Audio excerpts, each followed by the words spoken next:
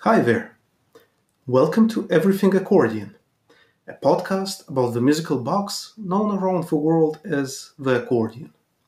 My name is Gennady Rotary, and I will be your host on the show. On this podcast, you will hear a bit about the instrument's history, the different types of instruments of its very extended family, stories from and about accordionists, stories about contemporary music and historical works of its repertoire, discussions with colleagues from all over the world, interviews with prominent musicians, and much more. On today's episode, I have a very special guest, the first accordionist up until today that I have on the podcast that I didn't know personally, but I remember listening to some of his recordings early on when I was a student, and I was completely astonished and mesmerized by some of the works that I've heard and by the musicality and the soul put in. He is an amazing musician, a great accordionist, and innovator. He's also a professor at the Academy of Music in Oslo. He also teaches at the Royal Danish Academy of Music in Copenhagen. And it's my great pleasure to have Andreas Borregaard today on the podcast. Hi, Andreas. How are you doing? And thanks for being here. Hi, and thank you very much for having me on the show. I'm very pleased to join in, and thanks for your very kind introduction. The pleasure is all mine. Everything I've said in the introduction is all true. I remember looking for an accordionist who did something that was different from what I've heard up until that point, which, being born and raised in one of the ex-Soviet Union countries, you would have the kind of repertoire that was in fashion about 50, 60 years ago. So when I've heard it, completely blew me away at that point. So I would like to ask you, how did you start and why the accordion? How did this journey happen? Well, that's of course a good question. It's completely a coincidence, really. I grew up in Denmark, in a sort of suburb town to Copenhagen called Allerød, and in that area, or in that city, there was this local music school where there was a very good and very sort of industrious teacher of the accordion. He devoted his life to develop the instrument in the classical music world, and especially focusing on making it possible for kids to start playing with free bass from a very early age, and introducing contemporary music to us music school kids when we were just very young. So what happened was that there was a lot of kids playing the accordion. Well, not a lot as in pianists or guitarists, but I guess compared to other parts of the country. So in my kindergarten, this girl had started playing, and one afternoon when I was I was at her place, I got to try the instrument that she had just got from the music school, like this tiny little kid's box. And I don't remember, maybe I was, they pointed on which buttons I should press to play the first three notes of some random kid's tune. And I don't know, I thought that was fun. So a bit later, when my parents suggested me and my older brother that, why didn't we start playing some music, or if we wanted to play an instrument, then I immediately said, well, I'd like to play the accordion. And so it happened. So I was like, a bit more than 5 years, five and a half, I guess. That's okay. Important when you're 5. It's not important now, but at that time, it was important, 5.5. Yeah, it's one of those, moments of decisions. Like, it's not 5 years, it's a little bit more, like I was more mature at 5.5. Yeah. Wow. So that's it, basically. No, basically, like that's quite a story. I mean, having a friend introduce you to, or whoever introduced you at that age to the instrument, in my case, we didn't have free spaces in the piano class at the music school. So that's how I ended up playing accordion. Yeah.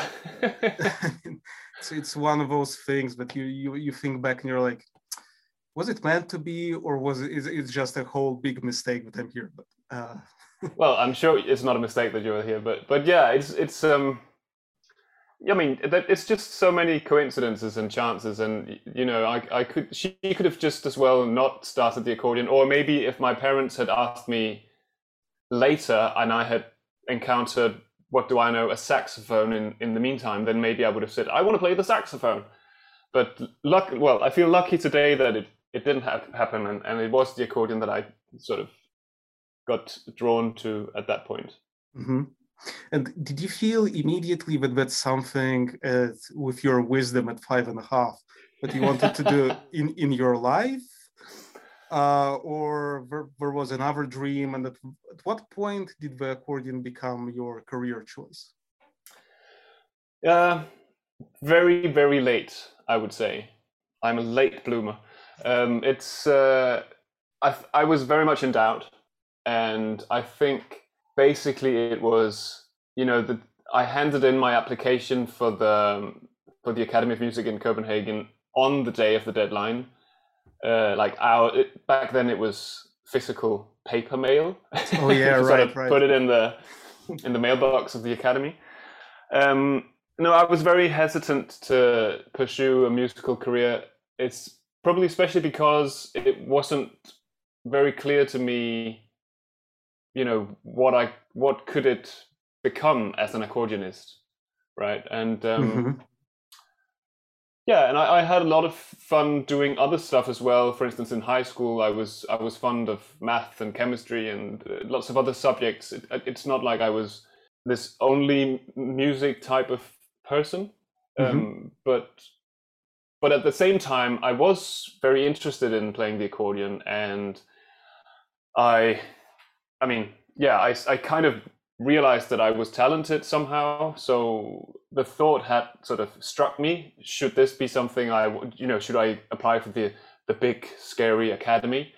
But then the other. I don't know if that's the angel or the devil on my shoulder, but the other one at least would then say, "Oh, but think about what's your work life going to be in the future, and what is your ambition? Do you want to, are you going to make any money? Are you going to be able to make a career out of it, and all these things?" Yeah, and then I think I started taking some private lessons with James Crabb. Already before I applied. Luckily, he came a couple of times to the local music school where I grew up to give a masterclass. Because the old music teacher at the music school was good friends with Mogens Ellegaard. Or I should say it in Danish, Mogens Ellegaard. So that's useful because I always had Mogens Ellegaard, so pronouncing all of the letters. I know, but this the guard is actually just go, so it's a bit boring. No, that's a very interesting thing for me to learn. So I learned something today. Yeah, and it even means farm, I can tell you. Oh, wow. Yeah. Anyway, so there was this link to the Academy in Copenhagen from the music school. Mogens had also been up and done a couple of masterclasses. And then James came up and did it, and he was very kind to sort of suggest that, if I wanted to have another lesson, I could call him. And yeah, and then I kind of started taking lessons every now and again with him, which also helped sort of lead my thoughts into whether I should apply or not. But yeah, it was... I don't think actually it wasn't till halfway through my undergrads that I felt, okay, this is what I'm doing. Sure. I even I took some courses in something completely different at the university as well at some point. I just really was very ambivalent about it. Do you think it's because I've been talking to some of the colleagues, and I think with the accordion, we are talking about when you applied, it was, which year was it? 2000 something? Okay. 2001 I started. Okay. Because in 2001, I think I started playing accordion in 2001. And Yeah. it was that moment when we didn't have anyone, like any place in the piano class. But anyway, I think, with accordion, it's also the fact that we've seen a great increase in accordionists who become concert performers over the past, I think, 10 years at most, because before that, we didn't have, like, there were these role models, which were more like legends and myths, which were there. And they were kind of the pillars of our accordion world, but they were those like 5, 6, 10 people that you knew. And perhaps this sense of inability to reach those pillars and legends, perhaps that was a little bit demotivating. And perhaps also the fact that, I don't know about the Royal Danish Academy of Music, but overall I see a tendency of not talking about what kind of career options are there for musicians, also because it's a very versatile career path. Even if you choose to be a concert performer, you can also teach, you can also do recordings for whatever, television shows, but somehow we're indoctrinated to be only that concert performer that goes and plays thousands of concerts. What do you think about this? Well, I think it's probably partly true. Certainly, there was not a lot of sort of obvious role models when I was considering to go the music way or not. I mean, there was the two professors in Copenhagen at the time, James Crabb, who I started with, and Guy Draugsvold, who is now the professor. And I mean, I remember thinking, well, at least there are two people who can manage. At least they do it. They make it work. They have a concert career. They sort of establish families. They have a life. Maybe I had no idea how busy they were, or what kind of how they put their life and careers together. But there was this, I think if that wasn't clear to me that they were actually performing, then I probably wouldn't have applied, I think. So the fact that, as you say, that now there is probably also with the revolution of internet and and social media, there's so much more exposure to the variety of possibilities with everything basically, but especially of course with the accordion. And also, even though the instrument 20 years ago was already established in the classical music scene, it's still not very old in that sense. In Copenhagen, it didn't start at the academy till 1970, I think. Okay. And I think the last 20 years has also improved that a lot. The instrument has been just flourishing in new music, but also in various times in more popular music. There's been the tango revolution in a way, and it seems like a lot of performers are doing a lot of different things rather than being sort of pursuing the more classical or contemporary classical only direction, playing all the scores that we know from the last 50 years. Yeah. So yeah, I'm if that's the feeling that you've had when you started, then I think that's a super positive development, and hopefully the community will grow. And I think it's fantastic that you make this podcast as well to just share the information and bring us all together somehow, right? We haven't met before, but now we meet online, unfortunately, but I'm sure we'll meet in person at some point. And it's just, the more we know about what's happening, the more inspired we all become, and the more accordion. Yeah. Well, that's why it's called Everything Accordion. I mean, the entire idea of this podcast was, I was like, during the pandemic, I looked around and I saw so many great colleagues that were doing super interesting stuff, but nobody kind of knows about it until you maybe talk or kind of interact with them. You have quarter tone experimentations, you have something that you are doing with your research at in Oslo, which we will talk about briefly. And, there's really lots and lots and lots and lots happening. And unless you actually go and search the information, which you cannot always find, but it's also really great to hear from the person, him or herself, about these experiences, about what their interests are. And I find it really personal and really personal feeling and touch when you actually get to know the why behind an accordionist. Like, how did they start? Why did they start? Why do they keep on going? Because it's not, I wouldn't imagine many people coming into a music school like I have here in Austria and they choose immediately accordion.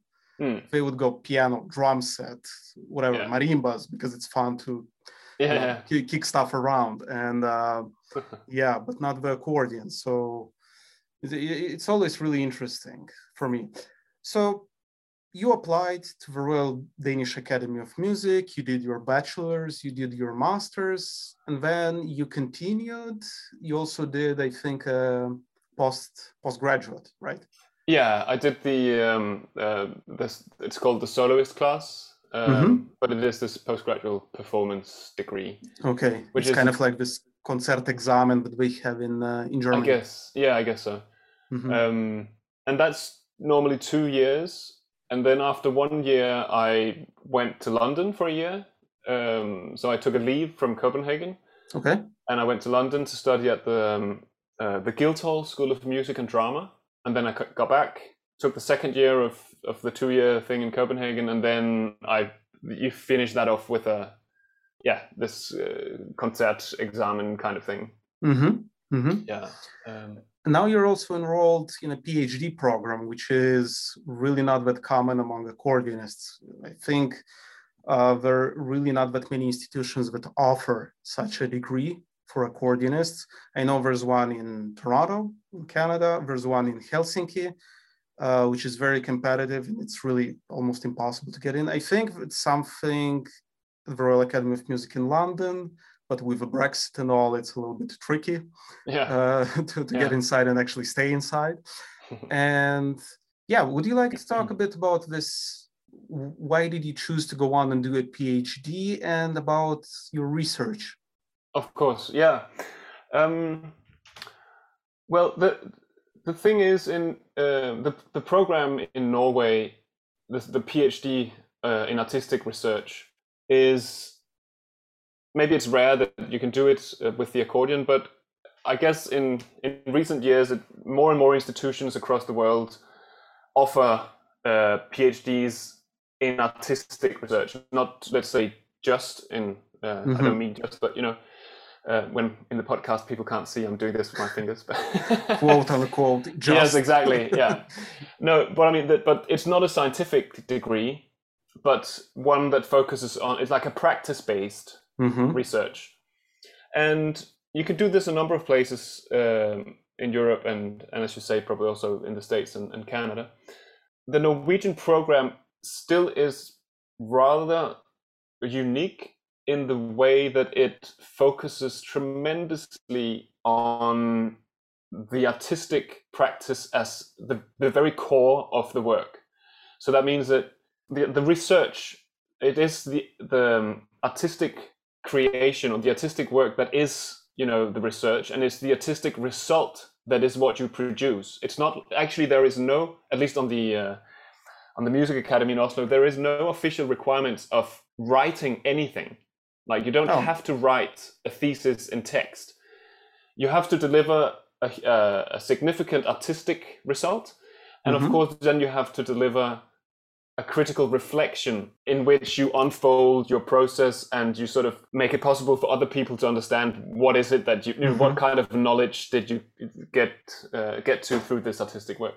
Okay. But you don't have to write. You could make a podcast, or you could make a film, or you could make a dance, or you could even make, the opportunities are endless. But obviously, since you have to discuss this with a panel and an assessment committee afterwards, most people, I think, including myself, is going to produce something in writing. So this was maybe a long talk, but just to say that that's sort of the framework of the Norwegian program, and it's only in recent years that it's been turned into an official PhD. But they've had these types of 3-year research fellowships for I think 15 years, and in all the art forms except maybe writing, like fictional writing. But actors, dance, film, visual arts, music, all this, you could apply for these 3 years. And I did apply a couple of times, back in 2014 and 16, I think, but I didn't get in. And the reason I applied is that you get 3 years to develop and work with your own project, and it's a paid position. So that's very it's very fantastic, actually. Yeah, it is. Anyway, I didn't get in, and then I was like, "Wow, okay, maybe that's not for me." I sort of forgot about it. But then I got the job as teaching. It's called the university lecturer, actually. This teaching position. And my department leader was like, "Yeah, I remember you applied. That was a pity you didn't get in, and that was a very interesting project, and yada yada." And not yada. He was honest about it, and I thought, well, maybe I should just try and apply again, because now I'm from here. The inside. Like... Well, yeah, there really isn't no insiding there, but I learned, because I didn't.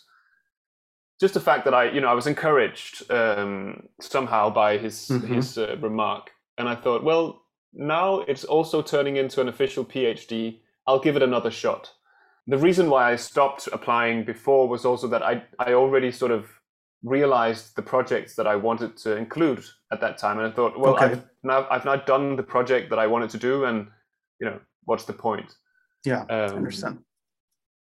But then I kind of flipped the pile around, and I started really contemplating what kind of project could I put together to apply for this new one, and then I was super lucky to get in. Congratulations. That's really amazing, because I think not many know in general, I'm not talking about accordionists, but in general about artists, about this program, because I applied in Helsinki twice and I didn't get in. Yeah, I applied once to Toronto, but then for some reason, I think some timetable clashes, I didn't go for the audition. So automatically I didn't get in. And then I applied once again, and then the pandemic hit. So, yeah. But yeah, I was really not sure about moving to Canada because it's a very big step, going to a completely different continent where you don't know anyone and you don't have any sort of sphere of contacts there. So it's, again, starting from zero, going there for 5 years. 5 years? Oh my God. Yeah, if I'm not mistaken, it's a 5 years program, same as in Helsinki. I might be mistaken, but it was a very long period. So sure. that's kind of something that put me off, because I thought being away from, because being in the where I'm based, in the middle, like the center of Europe, it's very easy to move around. Yeah. Place. So leaving this place for 4 years would mean losing a lot of connections and networking, and so I had to consider quite a lot. And then in the end, I got a job at the music school. I did some of my projects. Pandemic hit, and here we are talking about all of this in the podcast. Long story short. Andreas, what is your research? Yes. Well, my project's called Just Do It, Exploring the Musician's Use of Bodily Performance. It's still a working title. I might have to change it because of the content, or maybe Nike will sue me if I don't. Yeah, that's what I was thinking. If they see your dissertation, they're going to be like, wait a second. Yeah, exactly. Body movement, that's us. Yeah, maybe I can get a sponsorship. Who knows? You could try. No, but it is a sort of, in brief description, it's an exploration of the challenges that we meet as instrumental performers or instrumentalists, having studied in both of your, in my case, accordion for a row of years. What happens when we suddenly have to do other things than playing the instrument? Things that we have not studied, things that are not part of a standard, academy or university curriculum, things that are in the realm of like cross aesthetics and leaning into theater or dance or performance art.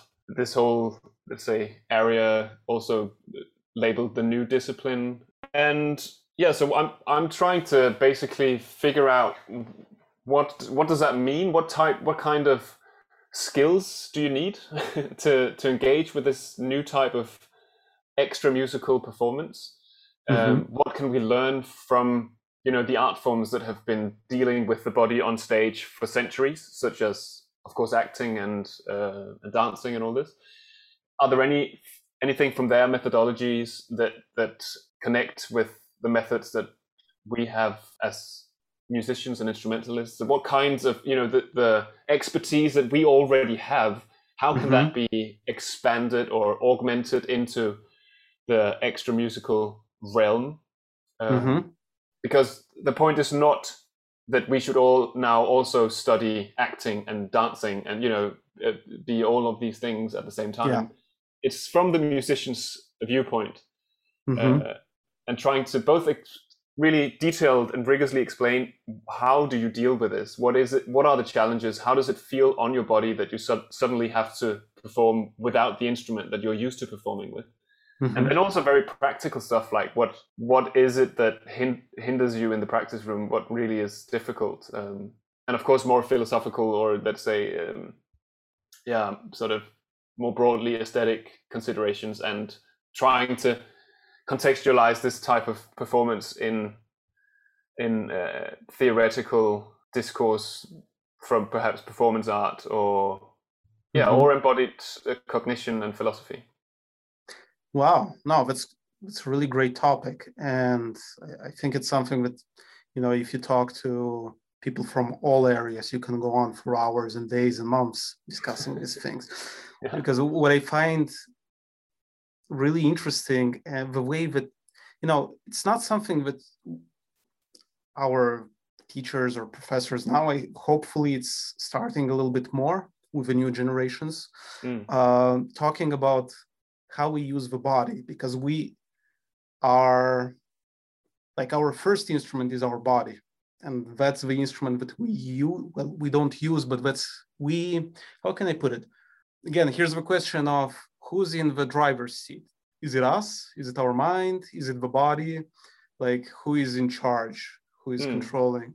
And again, how do we address the physicality of actually, sitting there and using all of those hundreds of muscles in micro movements so as not to get, like, it's a huge, complicated, complex machine that we are using. I don't like the word using. We need to find another word.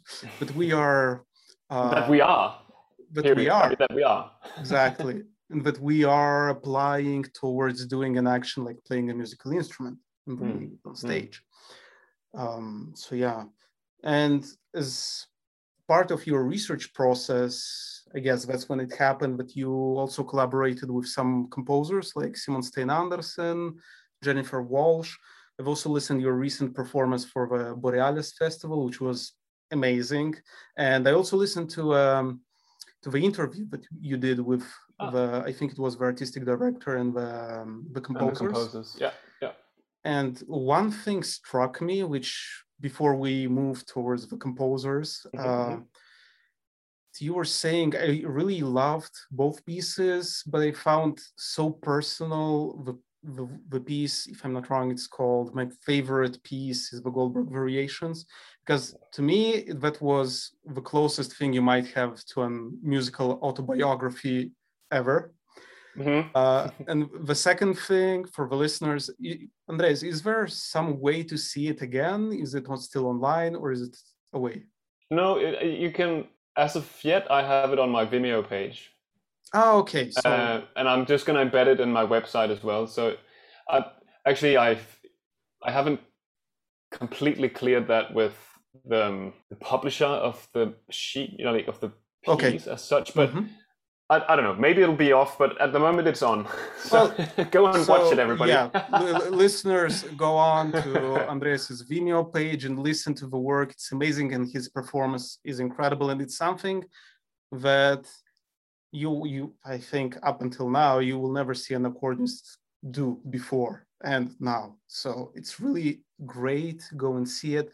And something that I found really amazing, what you said about dissociating yourself, right? Because when you are on stage and you are engaged in performing, playing the instrument, also reciting something, like where are you in there? So kind of dissociating yourself from all of the physicality. And I don't know, probably it's because we are used to kind of address ourselves as two separate entities, like the body and the mind. Yeah. Well, that's a good old tradition back from, I guess, Descartes. The separation of body and mind, and lots of more recent both philosophy but also like neuroscience have kind of proven that you cannot, obviously, and of course, and if you think about it, it's crazy to try, but you can't separate body and mind, of course. So also people start talk about the body mind, because it is one thing, and without us having to go down that alley, if you also just, which I've done a couple of times lately, and it's never ceases to amaze me, think about how little that we actually are aware. I mean, our conscience, how little we know about what's happening within us and around us. Like it's sort of 5% of our brain activity, which is the conscious part. And then it just leaves us in a place where it feels kind of absurd to think that we are controlling very much. But anyway, that's fascinating. Talk about that another time. In terms on of a different podcast. On a different podcast called Neuroscience Everything. In terms of performing, I think what I aimed at specifically in that interview, because it was mainly related to my favorite piece, is the Goldberg Variations, was speaking the text, without revealing too much, because this is also sort of in the program note of the piece. All the words in the text are directly taken from interviews with my mum. Not interviews that I made, but interviews that the author of the sort of libretto, you can say, Ted Huffman, did with my mother.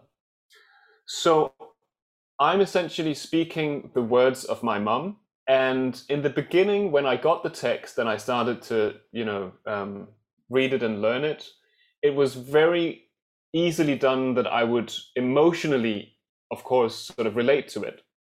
And I remember that time and time again on the workshops we had, the composer and the writer and me, which was also on Zoom, unfortunately, what Ted kept saying to me was that, don't emote, don't engage with the content of the text in that sense, keep the distance to it. Which is pretty... It's really hard to do because it's your mom and it's you. It's very hard. It's my mom's word, and especially, there's this movement about my father's death, which is, of course, like just going straight into my heart every time I read it.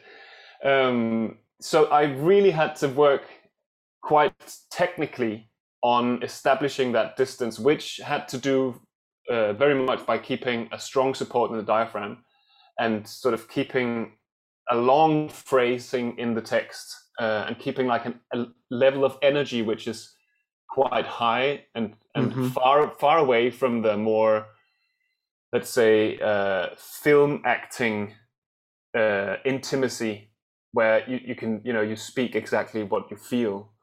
Then this was much more distancing myself from what I would feel in the text and then telling it as this kind of storyteller.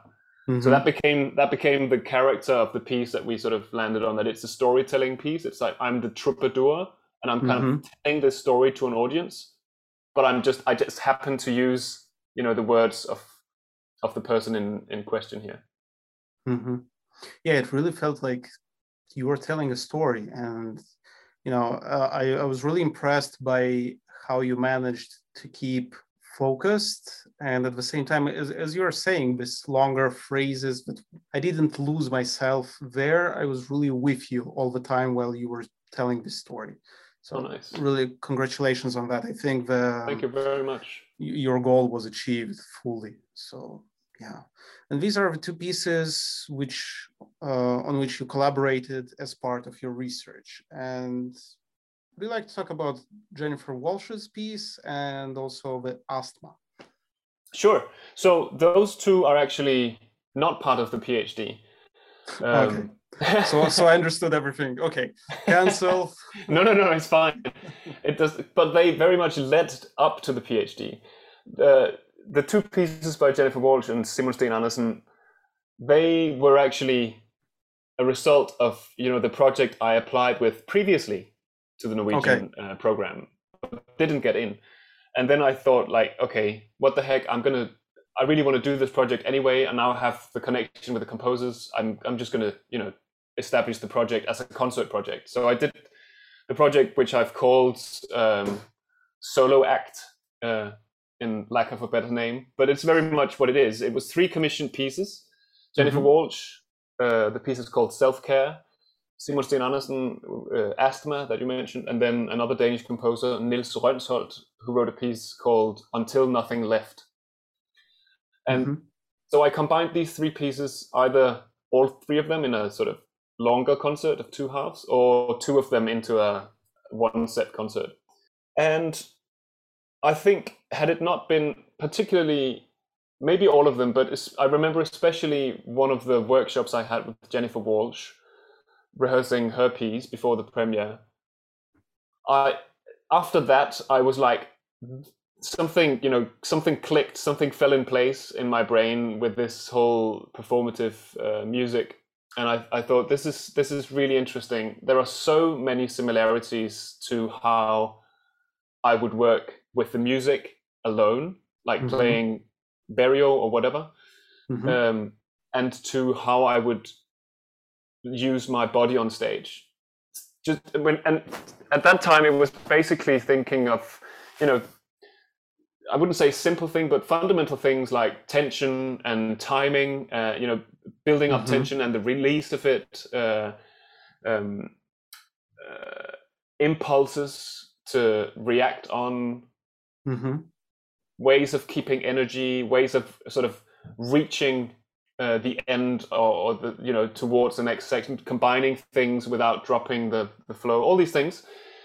I sort of realized this is, at least in that case, this is the same way of working, and I was kind of thrilled, and I thought, this is something I want to explore more.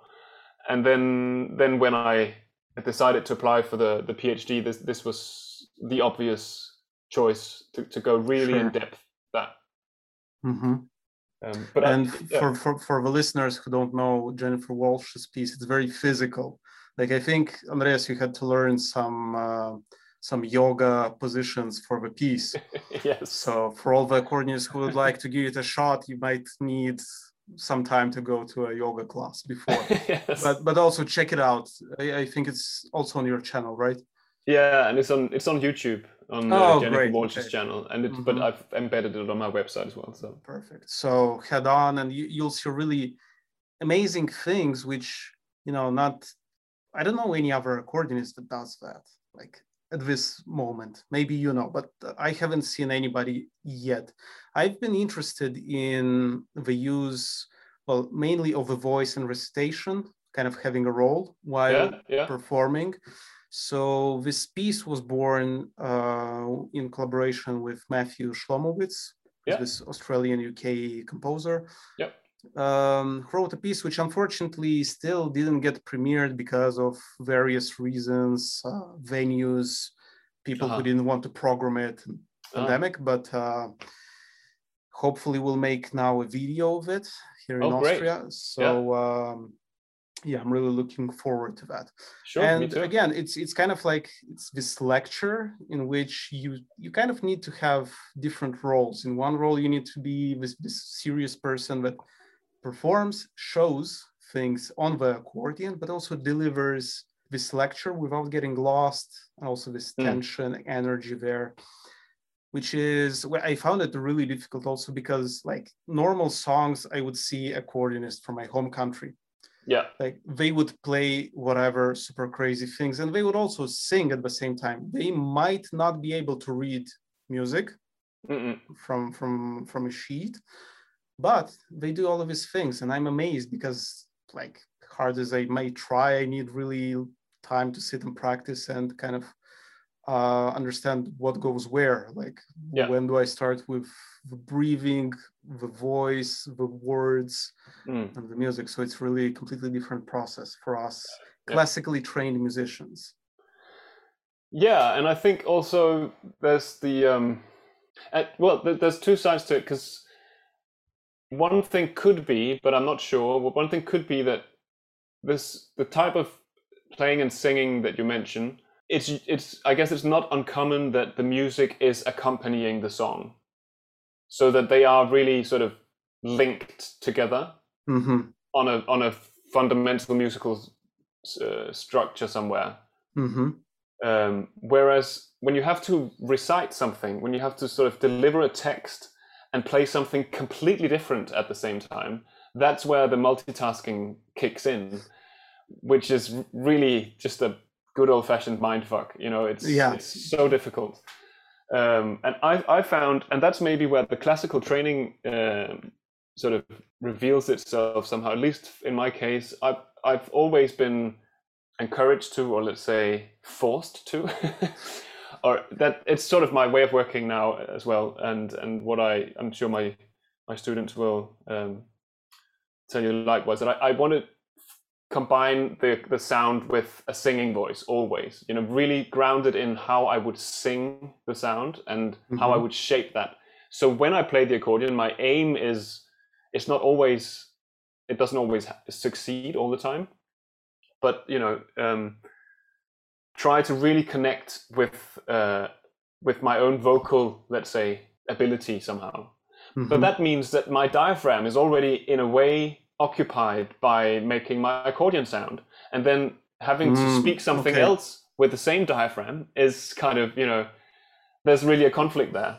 Yeah, because like in my mind, you need to automate something.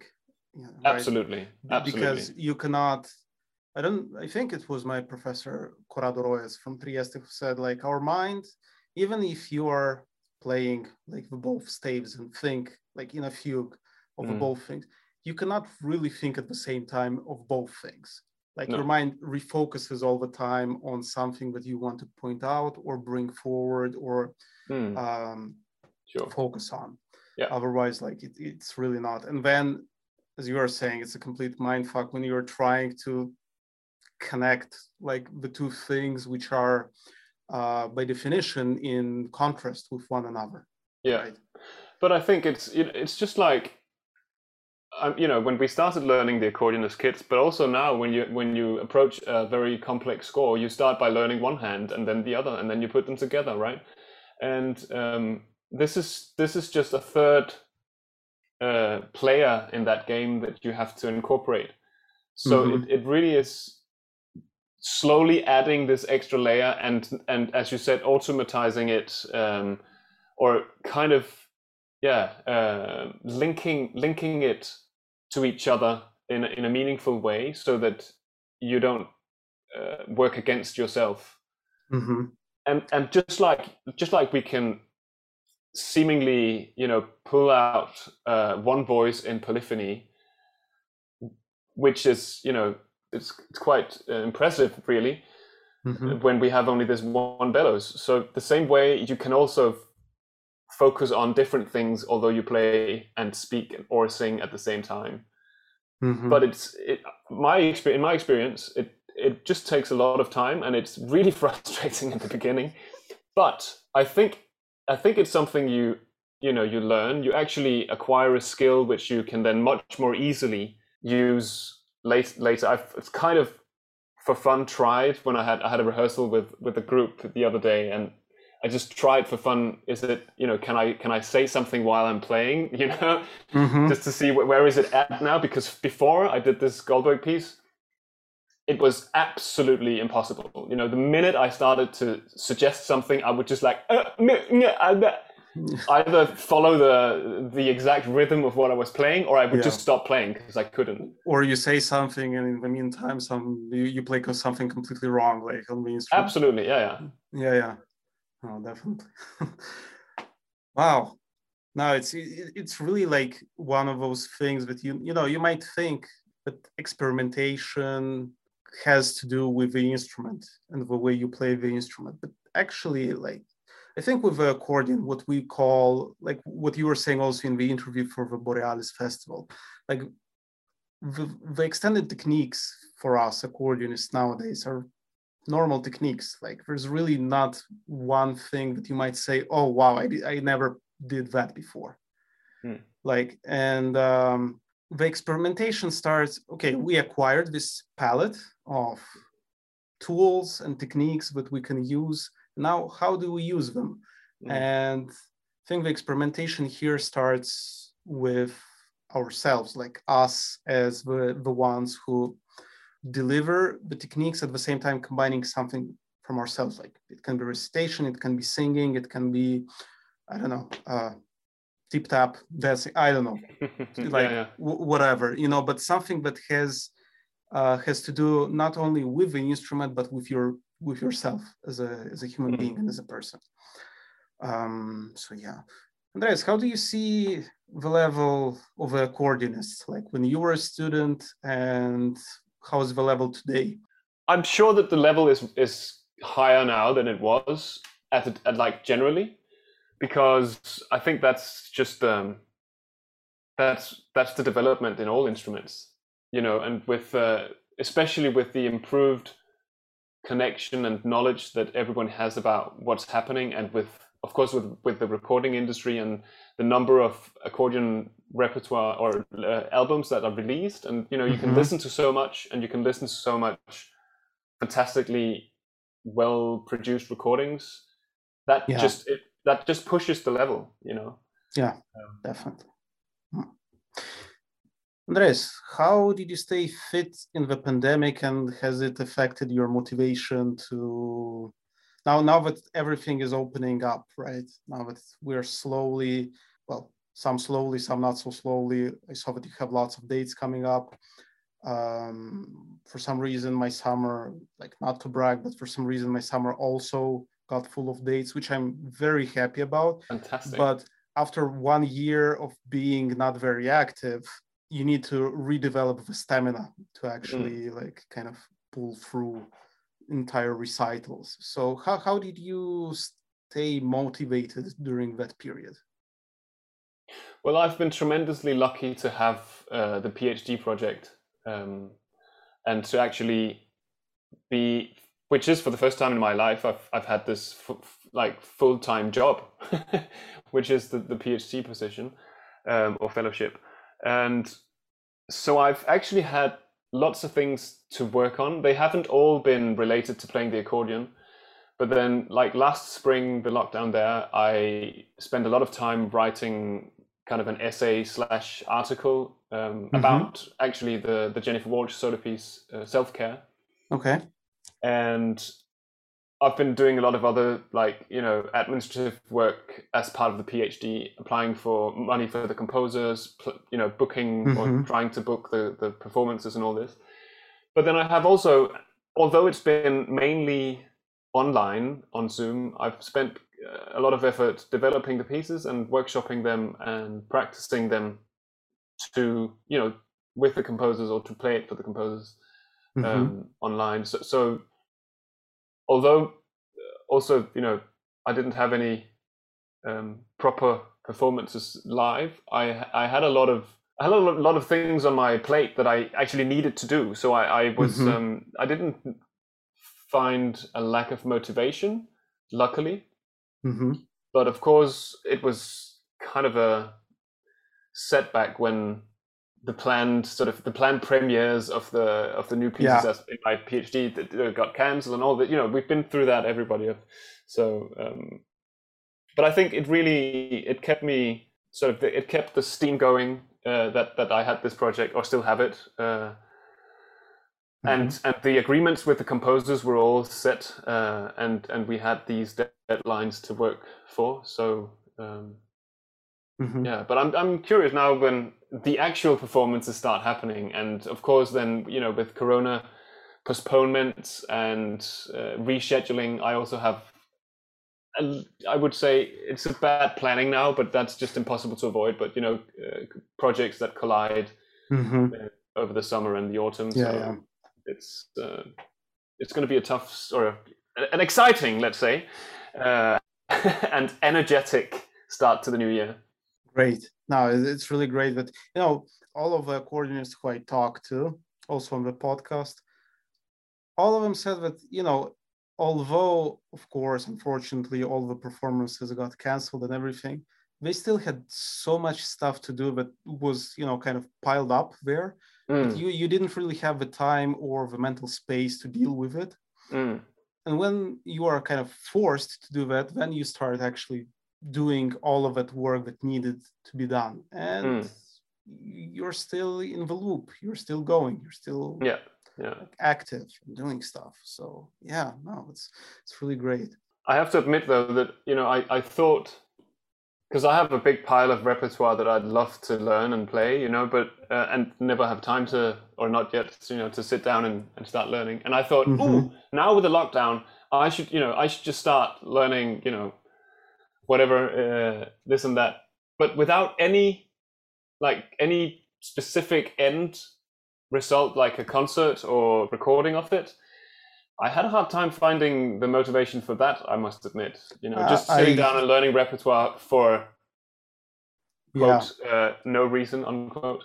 I completely agree. Same thing here. Like I had this folder in which I have all of the pieces that I would really love to play someday. And like if somebody were to tell me, we need you to play this concert with this piece in like 3 months, I'll be sitting there immediately, like practicing this piece, because that gives me the motivation. But as you're saying, without an end goal and actually seeing like the actual results of this happening, like you're sitting there and thinking like, what's the point?